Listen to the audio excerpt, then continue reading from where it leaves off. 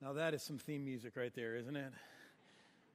It's our new series, Foothold, How to Conquer Your Next Big Thing. And who doesn't need to know how to do that, how to conquer your next big thing?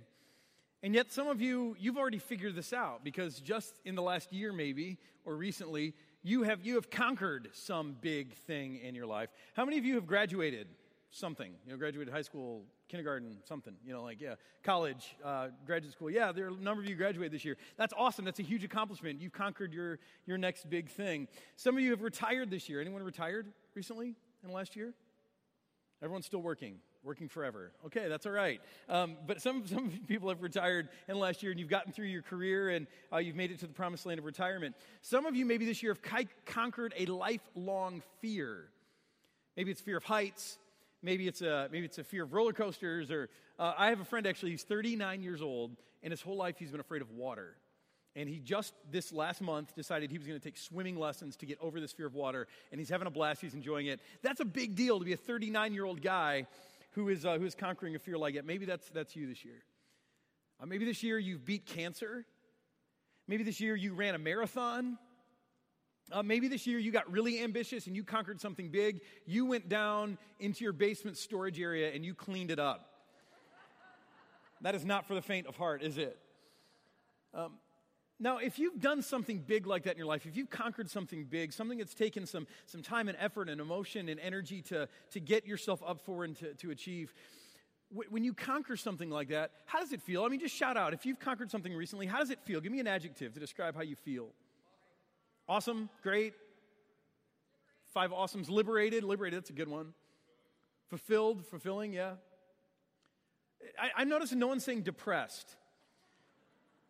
And yet, here's what I've discovered, that after you conquer something big, you feel great for a little while, but inevitably for most of us, after you achieve something big, there's that thing that they either call letdown. Some people have even called it post-achievement depression.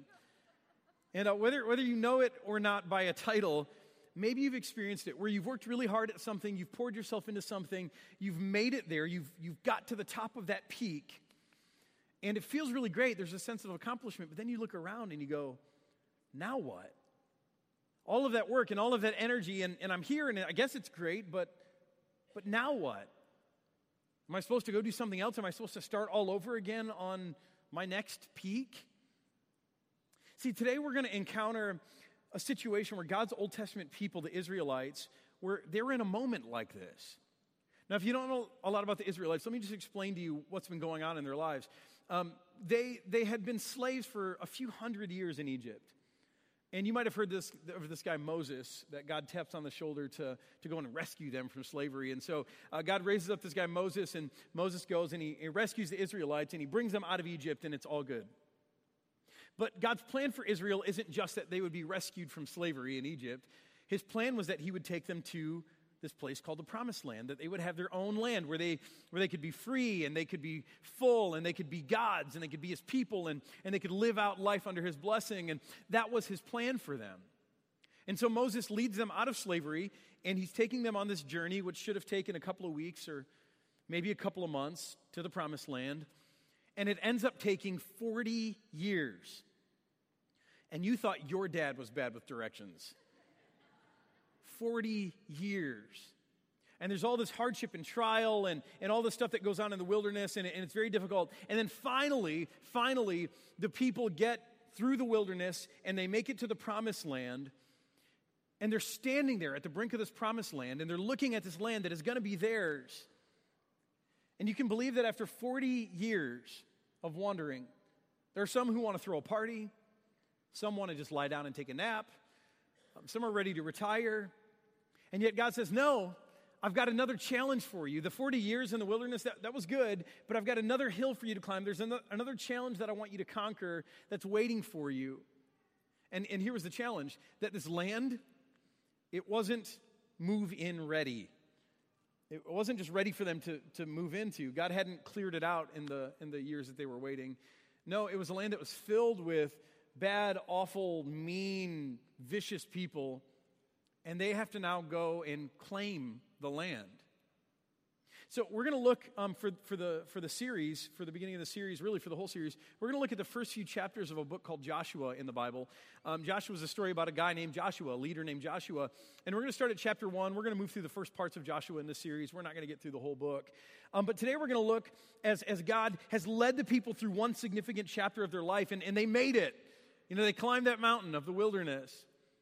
But now there's another hill for them to climb, another challenge that they are called to face, and we're going to look at it right now, Joshua chapter 1. It says, after the death of Moses, the servant of the Lord, told you about Moses, the Lord said to Joshua, son of Nun, who was Moses' aide, here's what he said. He said, Moses, my servant, is dead. Now then, you and all these people get ready to cross the Jordan River into the land I'm about to give to them, to the Israelites. So God appears or speaks rather to this guy Joshua. And Joshua has been an aide, an associate, an advisor of Moses all of those years in the wilderness. And he served faithfully, but now Moses has died. They've had a time of mourning for Moses, their great leader. And God says, all right, Joshua, it's your turn. I want you to lead these people into the land. I want you to take over this land from all of the people who are living there. And there are these strong and powerful people living in walled cities. But Joshua, I want you to go there and lead the people to settle in to the land. Now, can you imagine how Joshua must have been feeling as God described this challenge for him? I mean, for starters, he has to follow Moses. Who wants to be the guy to follow Moses? No one, right? I mean, no one wants to follow Moses. And not only that, but this is difficult. The wilderness was tough, but this is going to be a difficult task for them to face. And so you can imagine Joshua feeling like, gosh, we just got done with 40 years in the wilderness. Can't I have a break? Can't you find someone else? And God says, no, Joshua, you're my guy. I want you to lead the Israelites into the land. I want you to face this challenge. And then God gives them some words of hope. Look what God says. He says, I will give you every place where you set your foot, just as I promised Moses. Your territory will extend from the desert all the way up to Lebanon, from the great river, the Euphrates, all the Hittite country to the Mediterranean Sea in the west. No one will be able to stand against you all the days of your life. As I was with Moses, so I will be with you, and I will never leave you, nor will I forsake you. So be strong and courageous, because you will lead these people to inherit the land I swore to their ancestors to give them. Be strong and very courageous.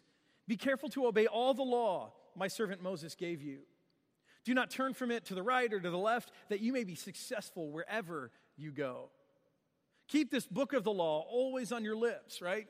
Keep your Bible not on your shelf. It doesn't help you there. Keep it on your lips. Know it. Speak about it. Meditate on it day and night, so that you may be careful to do everything written in it. Then you will be prosperous and successful. Have I not commanded you? One more time. Be strong and courageous. He says, do not be afraid, do not be discouraged, for the Lord your God will be with you wherever you go. So Israel's come off a really big season, and they just want to celebrate. They just want to relax. And God says, no, I've got another challenge for you. I've got more for you to do. Why? Why doesn't God let them rest? Well, for starters, because the mission isn't done yet. God's plan for the Israelites wasn't to take them to the promised land just to look around. No, his plan was to actually have them inherit the promised land, to let them live there as their home. And so it's not good enough to stand on the outskirts of the promised land. There's more work to be done. The mission hasn't been accomplished yet. Now as a church, we understand this, right? There are those seasons where you're sitting there and you're thinking, gosh, why don't you let us rest? Dion, why don't you let us rest? Steve Hauer. And yet here we are and we're saying, hey, giving's been good, but come on, let's push harder to make sure we meet budget this year. Or we say, hey, we need you to volunteer to serve. I know you just served in some ways. We need you to serve for 4th of July to be a great welcome, have a great welcome party to our community. Or I stand up here and I invite you every week. I say, hey, get out there and invite someone back with you next week. Or I challenge you to live the 6. And you hear that and you're just like challenge after challenge after challenge. And you're saying, gosh, can't we rest? And although it's true that God did create one day a week for rest, and you should take that, no, we can't rest. Otherwise, we don't get to retire. We don't get to go on vacation. Why? Because the mission hasn't been accomplished yet. There's still a community full of people who do not know about the love of God shown through Christ Jesus. So that's one reason that God doesn't let us rest. He keeps putting challenges in our lives. But the other reason is this, and I think this is important. I think few of us actually know this or believe this. We just won't, as people, we just won't fare well. We won't do well if we don't have our next big thing on the horizon. I'll say that again. We as people just won't fare well. We won't do well if we don't have a next big thing on the horizon. I discovered this the hard way in the last year. A couple of years ago, we were going through a really hard season as a church. I was going through a hard season in my personal life. We were short-staffed, and a lot of those short-staffed positions affected me, and so I was carrying a load that was too big, and it was just a tough season. We were going through a lot as a church. Some of you remember that. It was good, but it was hard. And we finally came through an end of that season, and things were good, and God was blessing us, and He blessed us with new staff people. And finally, it was like you could exhale. And for me, I was worn out. I felt burnt out. I felt tired, and all I wanted to do was lay down somewhere and take a nap. And so I kind of did that. I kind of backed off for a little while and tried to catch my breath again. But here's what I found: that I took some time and I did that, but I noticed I wasn't really recovering. I wasn't feeling better. I wasn't feeling energized for ministry. I wasn't feeling energized for life. I was feeling kind of numb. And after a few weeks after that stayed on, I thought, there's something not right. I'm not used to feeling this way. And I had some friends who invited me to this workshop that was about, changing your perspective and thinking. And I thought, hey, maybe that's what I need. I'll go. And I was just willing to give anything a shot. And so I went to this workshop, and it was a great workshop. I learned a lot. But here was my revelation that really opened up my mind to what was going on with me. I realized that we had been through a hard season, yes. But I realized that what had happened is that after I'd gotten through that hard season, I had not yet identified my next big thing. And if you don't do that, this is what I discovered. If you don't have a next big thing in mind, at least for me, this is true, that my brain will slip into a low-grade depression. See, this is the thing. God has wired you. He has wired your brain to need another challenge, to be a part of His work in the world of doing something big. Gary Shopper, who's a friend of mine, he's a pastor friend of mine. He served on staff here a number of years and worked in pastoral care and a number of things. He's a very insightful guy. And one day he shared with me this insight, and I just thought it was profound. I think you'll want to hear this. In his years of living here in West St. Louis County and living amongst people, he discovered the secret to aging well. He says, I've seen this a million times with people who retire. I've noticed that there's a difference between those who age well and those who don't. Now, I know some of you are itching to hear this. You're like, tell me the secret. This is what Gary said. He said, the secret is the people who age well after they retire are the people who have enough money to keep updating their houses. Now, before you're too appalled, while that's partially true, what Gary was talking about was something bigger. What he actually would say is, he said, they're the people who, in their life, they can keep a sense of progress. They keep identifying their next big thing. Even if it's as trite as our next kitchen or our next bathroom project, that can be enough to help you stay fully alive. See, today I want to ask you an important question. The question is simple, but it's important. What's your next big thing? What is it for you?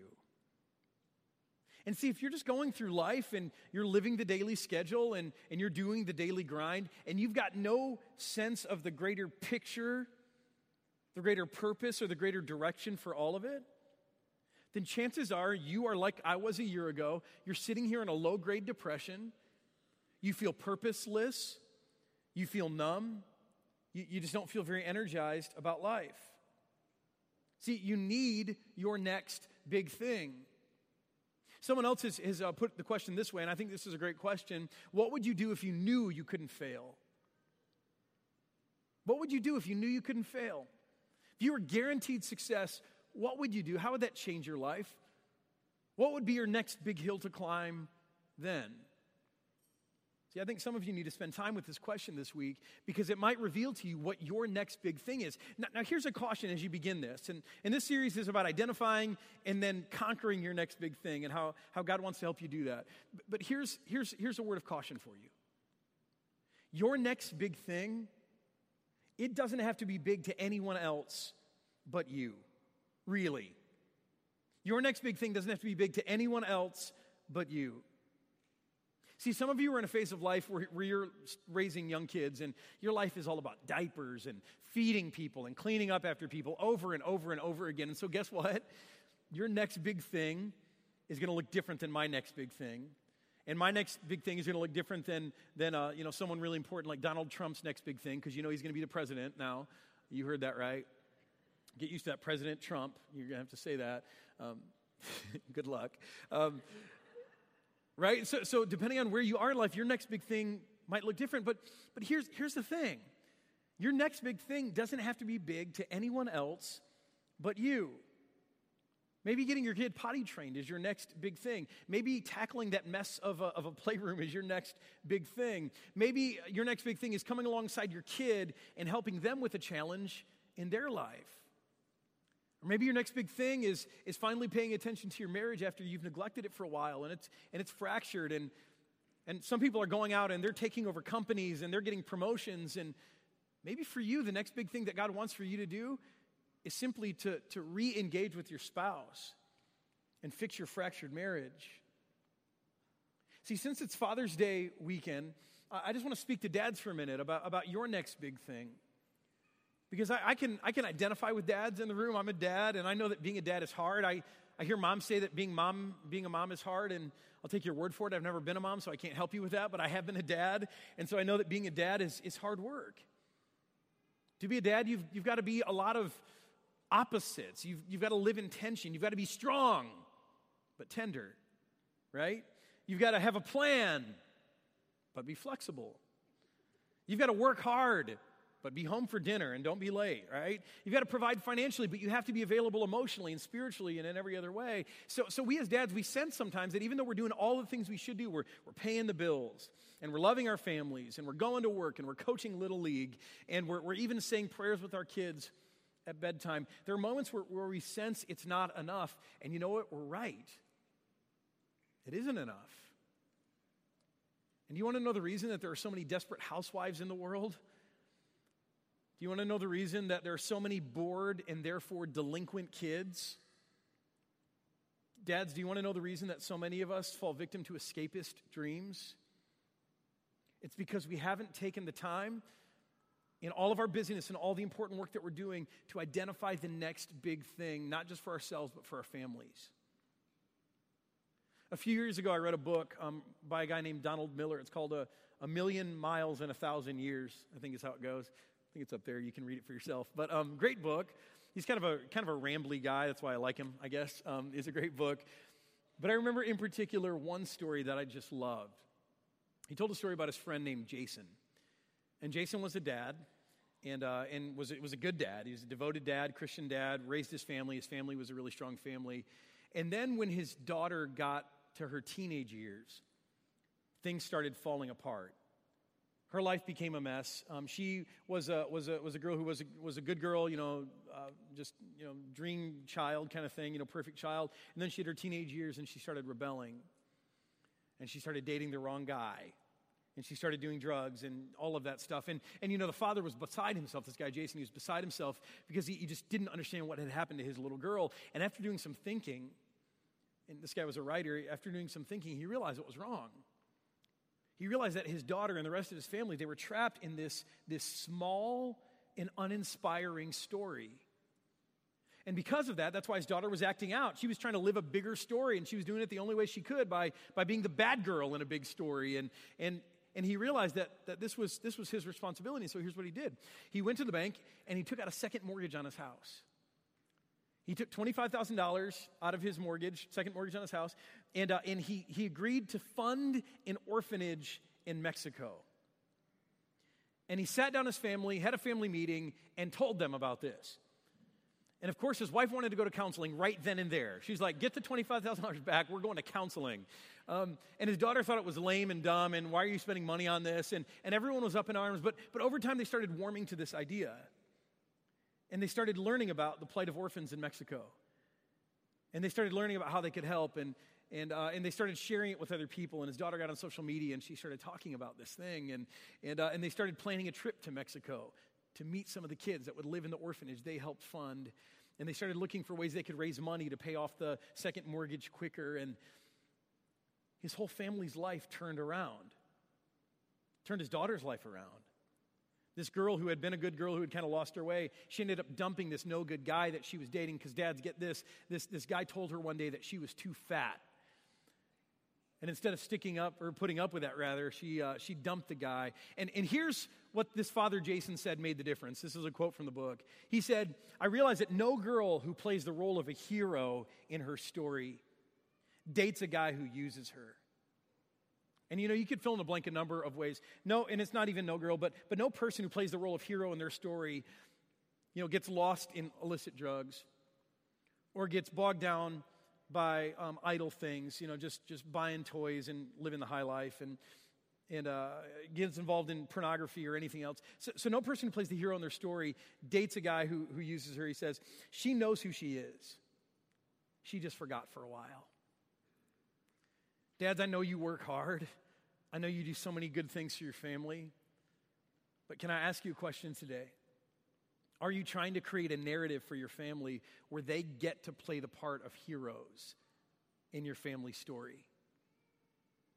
Or is the narrative you're creating allowing your family to play the role of consumers, of people for whom life is all about them, people who are at the center of the universe? See, there are people like that in stories too. They're never the hero. In Star Wars, that guy was called Jabba the Hutt. Remember? So dads, I want to ask you again, are you creating a narrative for your family where they get to play the role of heroes? See, in order for them to be heroes, in order for you to be a hero in this narrative, you've got to identify your next big thing, because that's what heroes do. They conquer the next big thing. It's never about them. Now, really quickly, I just want to share with you some of the challenges that keep us from being able to identify our next big thing, not even conquering it, but just simply identifying it. The first is apathy. We're just apathetic. We don't care. We get to the place where we're numb. We just don't care about high-minded things in life. We're too busy keeping up with the Kardashians to care about our next big thing, right? And maybe that's an obstacle for you. For some of us, it's ADD. Not legitimate diagnosed ADD, but this cultural ADD that we are all afflicted with, where we simply do not focus on anything for very long. And I'll tell you, to figure out your next big thing, it's going to take some time for you to do that. It's going to take some focus.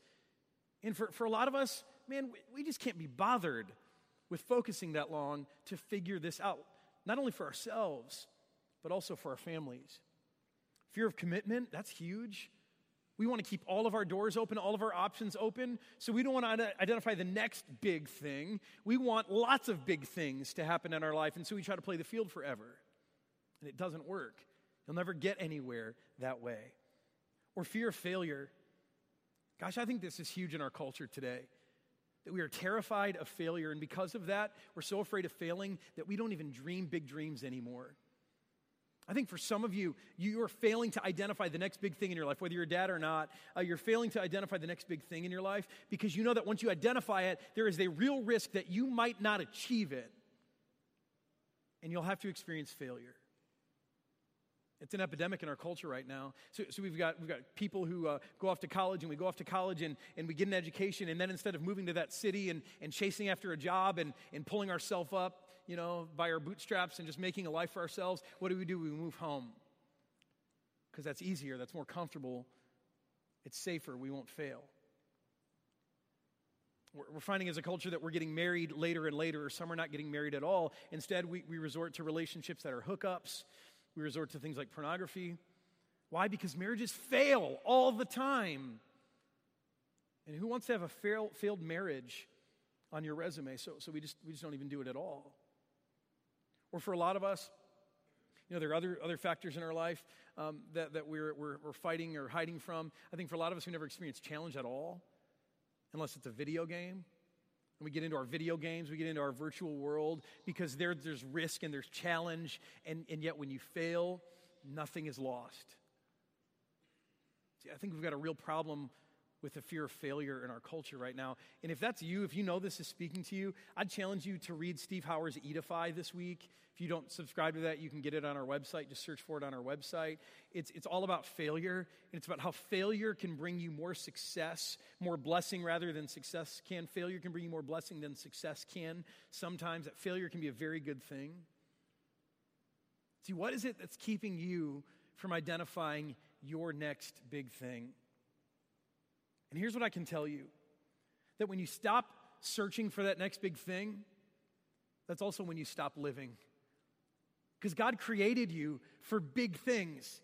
God created you to be used in His power to accomplish big things. That's what He made you for. Just look around at this world around us. This is not the world that God is happy with. This is not the world He created. We messed it up. We're part of the problem. And now God has invited us as His people to be a part of the solution. This world is not what it should be. If you're lacking for creativity to figure out your next big thing, just look around at the world for a minute. I mean, just look at what happened in South Carolina this week. As a pastor, a man of God, and people studying the Bible are gunned down apparently for no other reason than the fact that their skin is black. Are you kidding me? Is this the world we're still living in? And I know it's all personal and it starts with the man in the mirror. I get that. And yet I wonder, is there someone in here who is dreaming big things, who is identifying the next big thing that will move our culture forward away from this culture of violence and racism that we're stuck in right now? Is there someone who's going to dream a big dream like Martin Luther King Jr.? Is there someone who's going to envision a path to heal and reconcile our country the way Nelson Mandela did in South Africa? Or are we just going to relegate ourselves to minding our own business and keeping our world small? See, that's not what God created you for. He created you to be involved in big things, to tackle big things. This is what Jesus did. He's sitting in heaven living his privileged life, and the world is meanwhile like savaged by ugliness and brokenness. And Jesus doesn't go, well, hey, I'm good. No, He looks down from heaven and He says, Father, I want to tackle this big thing. And you know how the story goes. Jesus comes to earth as a vulnerable child, and He grows up and He teaches people about how to live and how to love and what humanity really should look like. And then He goes to a cross and He dies. He experiences our violence and our hatred and our ugliness and all of the things that are broken with us. He takes that upon Himself and He dies because of it, but He dies for it and He dies for our benefit. And He comes to new life offering hope and reconciliation to a world that's dark and broken. And He does it because He loves us. You see how Jesus, he just waded into that next big thing. He saw it and He went after it. And do you realize that because of that, because of what Jesus did, not only does His victory over sin and death benefit the whole world, and it benefits people like you and I so we can be forgiven and free and have life, but do you realize what it did for Jesus? Do you realize that He received glory on the other side of it? I mean, what do we say in the creeds as we confess them? We say, He's now ascended, and He's now seated at the right hand of God the Father Almighty. And He will come, not the Father, but Jesus will come again in glory to judge the living and the dead, and His kingdom will have no end. See, this is something we misunderstand about God, that God doesn't want you to conquer big things only for the world's sake, but also for your sake. You're not just a mindless soldier in God's army. That's not the point. It's a both and for God. He wants to use you to conquer big things in the world for the sake of the world, a world that's broken, a world that's hurting, a world that needs hope, yes. But He also wants you to do it for your sake. He wants you to taste the glory that comes when you're used by God for something noble and good and lasting and eternal. I mean, that's why God stands in front of Joshua, this guy who had served well under Moses. And He says, Joshua, it's not over for you. I've got a next big thing that I want you to tackle. And Joshua, you're going to go into this land where these wicked, murderous, violent, and heartless people live, and you are going to replace them with a people who live by grace and who live by truth. And Joshua, it's not going to be easy for you, and there are going to be times where you don't even want to get up in the morning, and this task seems so great for you, and you're going to experience loss, and you're going to experience failure, and it's going to be painful for you. And yet, Joshua, I will be with you because I am on your side. I will be for you, and I'll be fighting alongside you, Joshua. You will never be alone. And Joshua, on the other side of it, on the other side of that next big thing, you will know a kind of glory that few people ever get to experience. You'll know the glory of being used by me for some eternal good.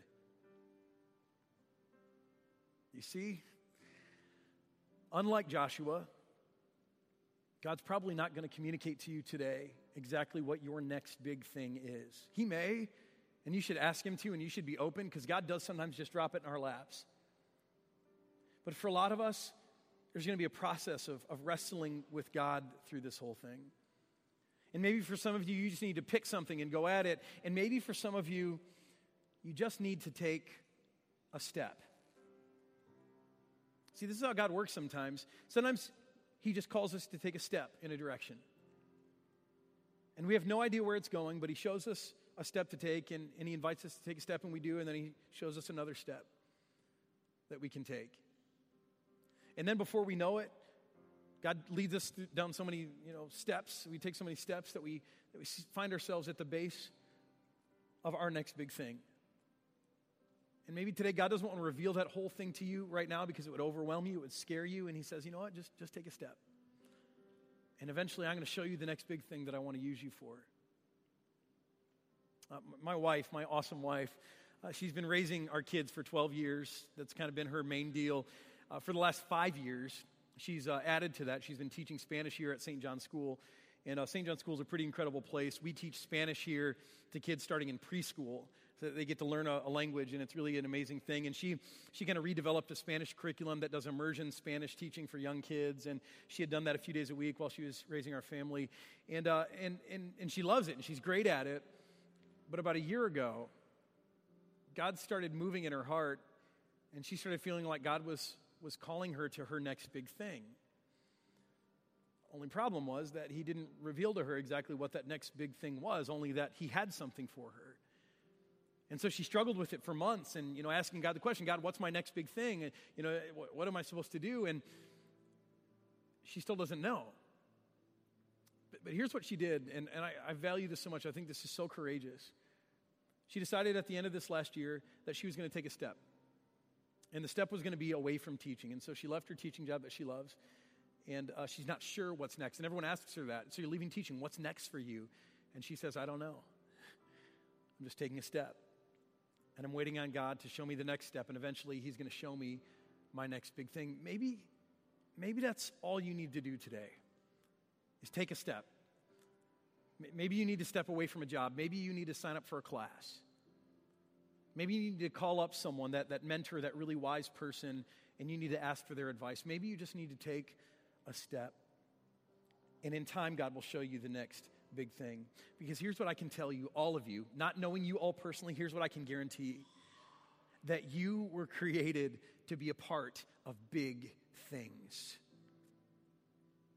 Let me pray for us. Father, thank you that